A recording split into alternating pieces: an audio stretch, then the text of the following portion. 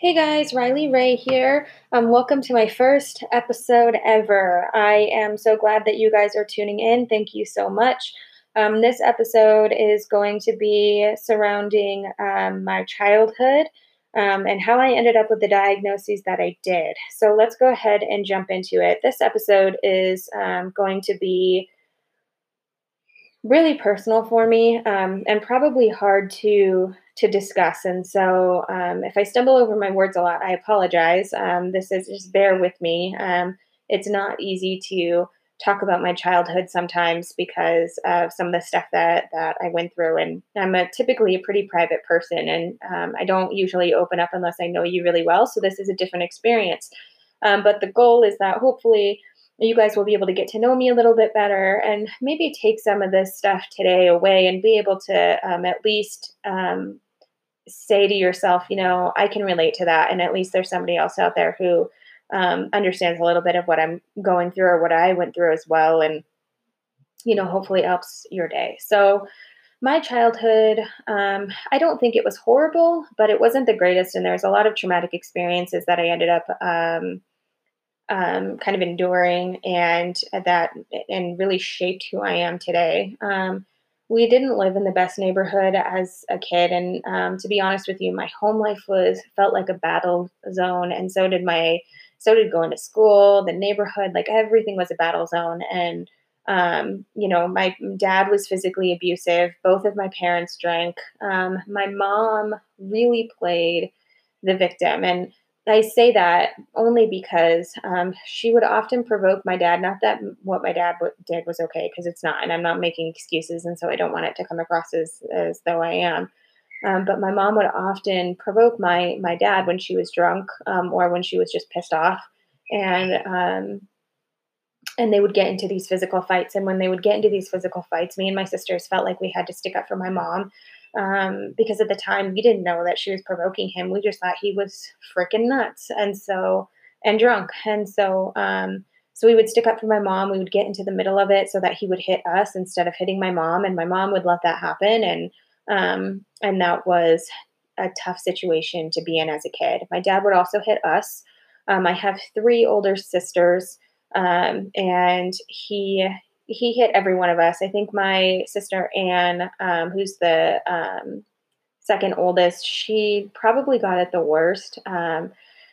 She's super smart, and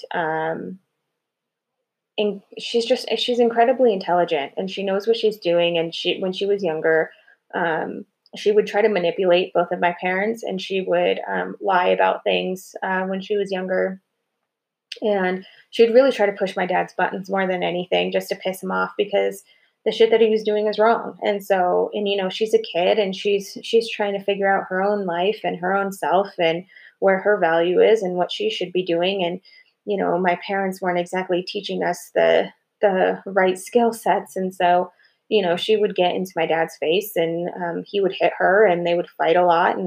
Um, and that was really hard, growing up with, and witnessing that and seeing it. And you want to stick up for your sister as well. And there's not much that you can do when they're both kind of going at it with each other. And um but for some reason with my mom, we felt like we needed to stick up for her, and we would jump right in. And so, um my three sisters also tortured me growing up. I think a part of that is just natural. It just, it is what it is. But it was really hard because, I would be waking up in the middle of the night with my bed being thrown off. Like they would literally throw the mattress off of with me in it.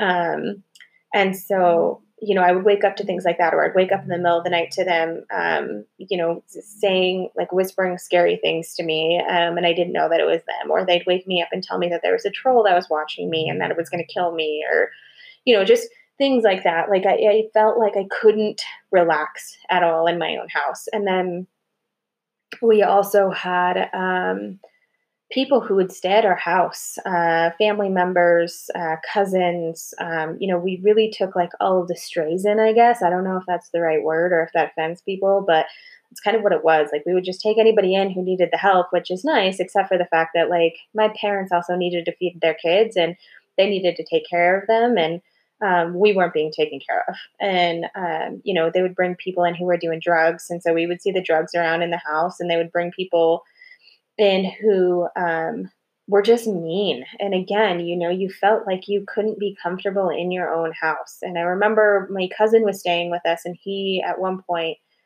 and he was just mean, like psychopath mean. Like he would come after you, he would try to, hit you or hurt you in any way that he could. And he was constantly, wreaking havoc when he was at our house. And it was just scary. Like you didn't want to go to bed at night. On top of everything else that was going on. So it was really, it was just scary. And so I was known as being the youngest. People always said that I was like the spoiled brat. Because I would throw temper tantrums. And I did. I threw temper tantrums. Now I know the reason that I did it was because I felt so completely out of control in my home life and at school and in my neighborhood. I had no idea what the fuck was going on. I didn't know how to control anything around me. And so that's what I did. If there was something that seemed off, I would freak out. I had these crazy phobias growing up. I couldn't get into an elevator. I wouldn't go on a roller coaster. I wouldn't the weather scared me. Everything that was a possible unknown, I had an utter phobia of. Um, and so, my oldest sister, Marie, she was um, also angry and temperamental, and you knew to kind of leave her alone and just to stay away from her. She only did it if you like got in her face. But she was diagnosed with learning disabilities at a really young age. She wasn't supposed to graduate high school. She did, so good for her. She did a few years after she was supposed to, but she did it. She just kept working at it.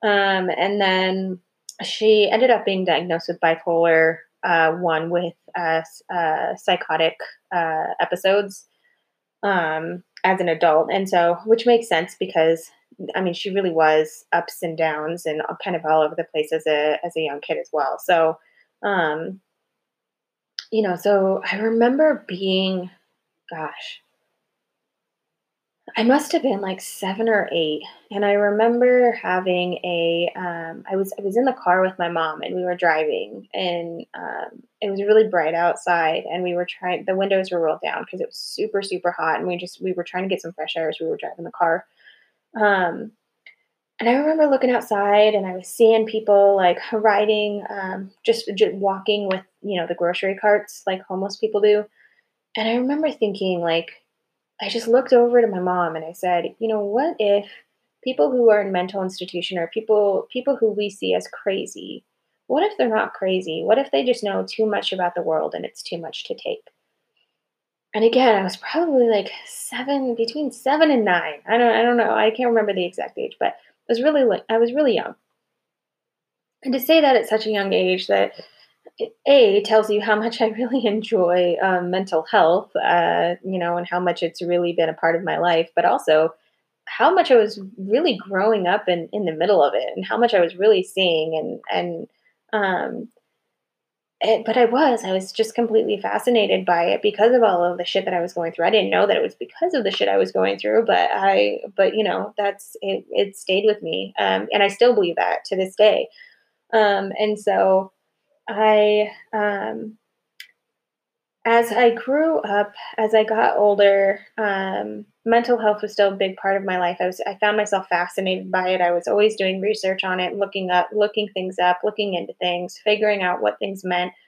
And things were still the same between my parents, my sister, and the one who was really fighting with my dad. She ended up leaving, and my oldest sister, Marie, she left. She went to the Conservation Corps and was trying to live her life. And so it was just me and Lizzie living with my parents, and they were still fighting. They were still drinking all the time. They were drinking hard liquor. They were drinking beer. I mean, whatever they could get their hands on, really. I think, but primarily, my dad liked his beer. My mom really liked her gin and tonics during that time. So They were still fighting. My dad was cheating on my mom on a regular basis. They had we I remember, like, they would be calling these women would be calling the house asking for my dad, and um they would come over to our house, actually. And I remember in high school I had a daughter of a woman that my dad was sleeping with, was at my school, and we both knew what was going on, but we both never said anything to each other, and that was really awkward. Those were weird times. Um, but it was shit like that. Like, it was just all the time, constant, like, just stuff that's just not okay was happening in my house. And we were constantly getting in the way of my parents, fighting even as teenagers, just felt like we needed to get in the way of it and stop it from so that my mom wasn't being hit by my dad. And there was one night when this is one of the most memorable nights that I have. I was probably around 12 years old. My sister Anne came. She was staying with us for a little while. She had moved back, and uh, my dad found out that she did something, and I honestly can't remember what it is, but he ended up he beat the shit out of her. She had a fat lip, a black eye. She was a mess. He slammed her. He took her outside on the back porch, and he slammed her head against the banister of the back porch. And then he just kept hitting her, and it was such a traumatic experience. I remember all of us crying, and um, it was really hard to witness, your father doing that to his daughter. Um, like that would be okay. And the next day, she was over at the house to pick up her things, and he saw her, and his response was just, "What happened to your lip?" And then he turned around and walked away. Like, what are you thinking at that point? You know what I mean? Like, how, how could you do that? And how could you then try to make a joke about it afterwards? And so, um, I remember as a teenager, I ran away a couple of times. I got into drugs. I ended up dropping out of school when I was a junior in high school. And I was partying, I was drinking, I was experimenting with different types of drugs. I was doing crystal meth for a little while. And I hated my parents. I hated both of them. I couldn't stand them. I couldn't stand that they were drinking so much. Um, and I couldn't stand that they were fighting. I couldn't stand that my dad was abusive to us. And I remember one time he had he's pissed off at me for something, and I was probably like picking at him. I can't remember exactly what it was, but I went to go try to leave the house, and he tried to bring me back in the house, and he picked me up over his shoulder and he threw me back down on the ground, and my back hit the corner of a step, and it like snapped my back, and I ended up going and getting X-rays for it. And the doctor had said, "Were you in a car accident recently? Because you have discs that are misplaced." Um, and I didn't say anything. I just said, "Oh, no, I wasn't. That's weird." And then my mom pretended like she had no idea what it was. Um, and so by the time so you can only imagine, growing up in that type of environment and trying to find some sort of control and trying to figure out where you fit in. Anne and Lizzie were going to be the ones that were going to go to college, and they were going to make something of themselves. Everybody always said, like, "You guys are so smart. You guys are the ones who are going to do something. You guys are the ones who are going to get somewhere. You guys are going to be the one that go to college." That was never me. They never said that to me at all. And so, I never cared for school. I never took it seriously.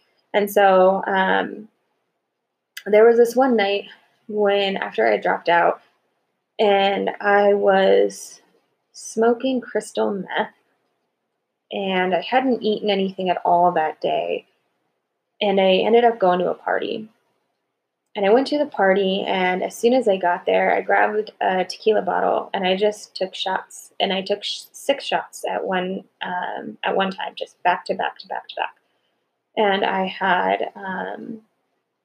probably weighed about 110 pounds, maybe even less than that, because I was, the drugs that I was doing, I wasn't eating a whole lot then for a little while.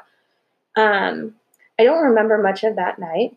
Uh, I remember laying on the couch somewhere, and I just remember like heaving and somebody saying she's going to throw up. And then I remember the next morning somebody took me home. I got home, and that entire day my heart was just pounding out of my chest. My head was throbbing. I was throwing up all day. At this point I wasn't even throwing up food, and I was so sick. I was so sick. And then finally that night, I told my mom because I wasn't getting any better. And I said, I think I'm ODing and I need to go to the hospital. And she said, What are you talking about? What do you mean? And I told her what was going on. And she's like, Well, I'm not taking you to the hospital. You can deal with it. And the reason that she said that wasn't because she was trying to teach me a lesson. She said it because she was drunk. So she knew that she couldn't take me to the hospital. And then she also didn't want the neighbors to see what was going on because they hung out with the neighbors all the time. And so the neighbors always knew what was happening in our house. And she didn't want them to know. So it was just, nope, I'm not taking you. You need to figure it out. And so the couple days later, once my body got some rest and I was able to eat a little bit, I said, screw this. And I said they were going to be moving to a different state in the next few months anyway. They had put the house up for sale. And I said, I'm going, and I'm going to go now. And I didn't really give them an option. I basically just said, like, I'm not healthy. I'm not doing well. I'm not going to fucking live my life the same way that you guys did. I'm going. And they let me. I left. And I stayed with my aunt in a really small, beautiful, gorgeous town and with my cousin. And I started going to school. And when I went to school, I was getting straight A's. I was taking the bus. I was a senior, maybe a junior. Yeah, I was a junior, sorry. I was a junior with freshman credits. And I was taking the bus to school, cows along the side of the road, very rural, and um, doing what I needed to do to stay above water. I wasn't drinking, I wasn't doing drugs, I wasn't even really making a whole lot of friends. I just stayed to myself. I did all of my work. I was getting straight A's, and I had no idea I could even get straight A's, but I found out, like, damn, I'm pretty smart. I can fucking do this. So that was pretty cool. I was doing a lot better. I was getting, I was feeling more comfortable. Um, and then my parents moved up, and so I needed to go back and stay with them. I couldn't stay with my aunt forever. And so I moved back in, and I decided I'm just going to get my GED. Screw it. I'm not going to start all over once again at a new school. And so I went and got my GED. And then I turned 18. I had my GED, and all of a sudden, and I taught myself how to drive. Nobody taught me how to drive. I had to teach myself how to drive because nobody would take me. Um, and I ended up starting to have these weird symptoms where I couldn't sleep. I felt incredibly restless, and I would just start pacing around my house. And like for hours, I would just pace and pace and pace and pace and go in circles around my house. And I stopped sleeping. I wasn't sleeping anymore. And then I suddenly was scared of everything. Everything. Every move that I was making. If the faucet turned on, it scared me. If the laundry turned off and made a buzzing sound, it scared me. If no matter what, I was scared of everything. And it got to the point where suddenly I couldn't leave my house. I did not want to leave. I didn't want to go out anywhere. I didn't want to deal with anything. I was too scared. I had no friends. I was alone, and I was basically agoraphobic. And one day, my sister Lizzie and my mom said, "We're going to the store. You're going to come with us. Let's go to Walmart." okay, yeah, that's a great place for somebody like me right now. Let's go to fucking Walmart. And so, but I did, because I didn't know what I had. I didn't know what was going on. I was just like, oh, okay, well, let me try it. Maybe it'll make me feel better. Let's get out of the house. No, I got to Walmart and I ended up freaking out. I was like, suddenly there was tunnel vision. I was hyperventilating. I wasn't seeing things straight. My heart was thumping out of my chest. I felt like I couldn't breathe. I felt like I couldn't walk, and something was wrong. I just knew in my gut something is wrong. Something is wrong. Something's happening. And so my sister took me out to the flower garden of Walmart, and we started pacing around the flower beds. And then I can't remember if it was her, or if it was me, but then suddenly there was a realization of, oh my gosh, this is a panic attack. This is a full blown panic attack. And it all started to make sense. And so I got back to the house and I started doing research, all kinds of research. And all of the symptoms that I was having was exactly what a panic attack was. The tunnel vision, the hyperventilating, the shortness of breath, the fear that you're either going to die or that you're going crazy, which for me, it's always that I'm going crazy. Every time I have a panic attack, I'm going crazy. I'm going crazy. That's what the problem is. And once I became aware of that, so many things came into place. And I started having conversations with my family like, I'm not a spoiled brat. I'm having panic attacks, people. And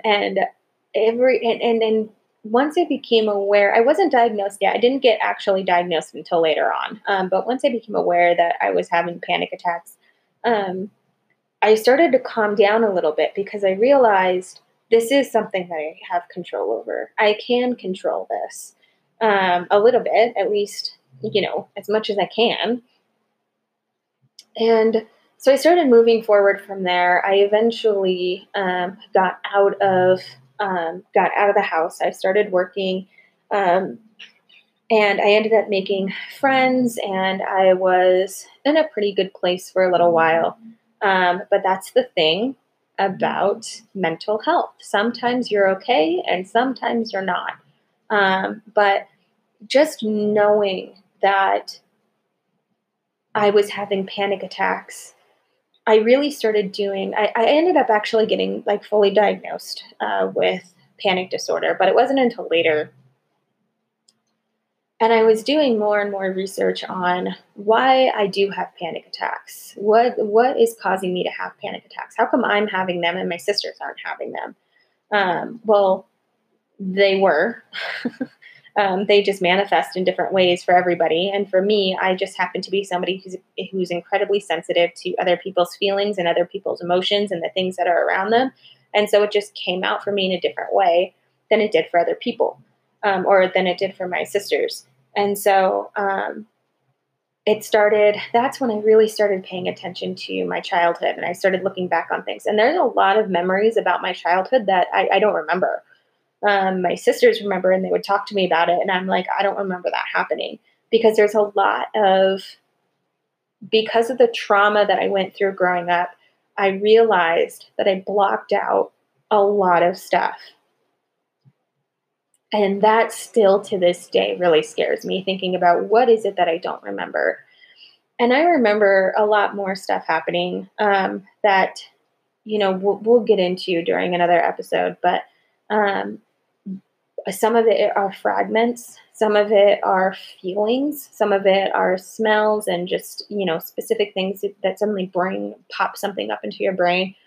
And it's a really scary feeling knowing that sometimes there's something that you remember and other times your brain doesn't remember it at all. And I don't know how many of you really can relate to that feeling. And I don't know if I'm really explaining it well, but that scares me still. I still have panic attacks about that in itself. And so,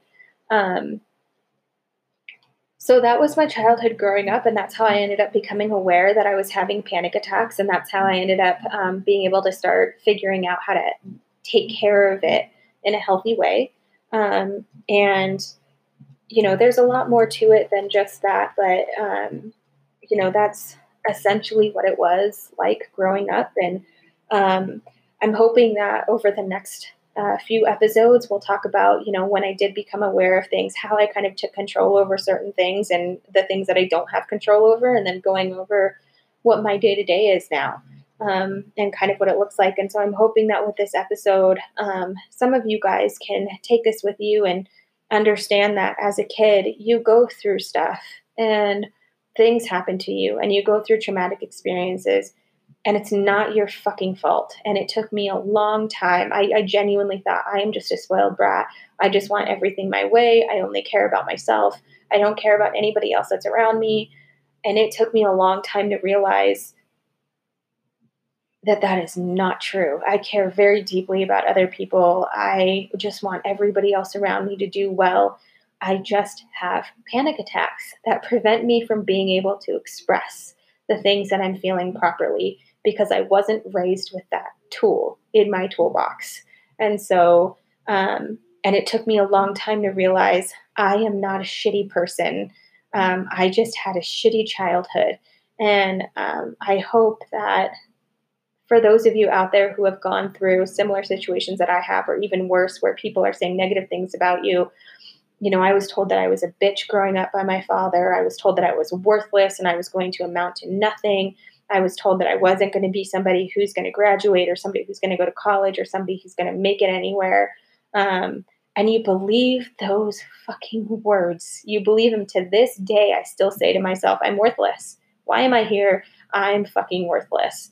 And, but I have to remind myself that's not me talking. That is somebody else who's talking, and don't fucking believe it because it's not true. And so I hope that you guys can take some of this and take it with you and know that you had a shitty experience, or you had a shitty childhood, or you were just dealt a really shitty deck when it comes to mental health. And you're not alone, and you're not the only person that's going through it. And stick with me, and we can go through this together because I could use somebody too. And so, with that said, I think that's all that I have for you guys today. I don't want to make this too long. Like I said, the next episodes, we're going to get more into awareness, and then we're going to get more into kind of the day-to-day of what things are like for me now, and how I try to survive, and how some days I don't get my ass out of bed, and that's fucking okay. And I have to learn to be okay with that for myself. I really appreciate you guys listening.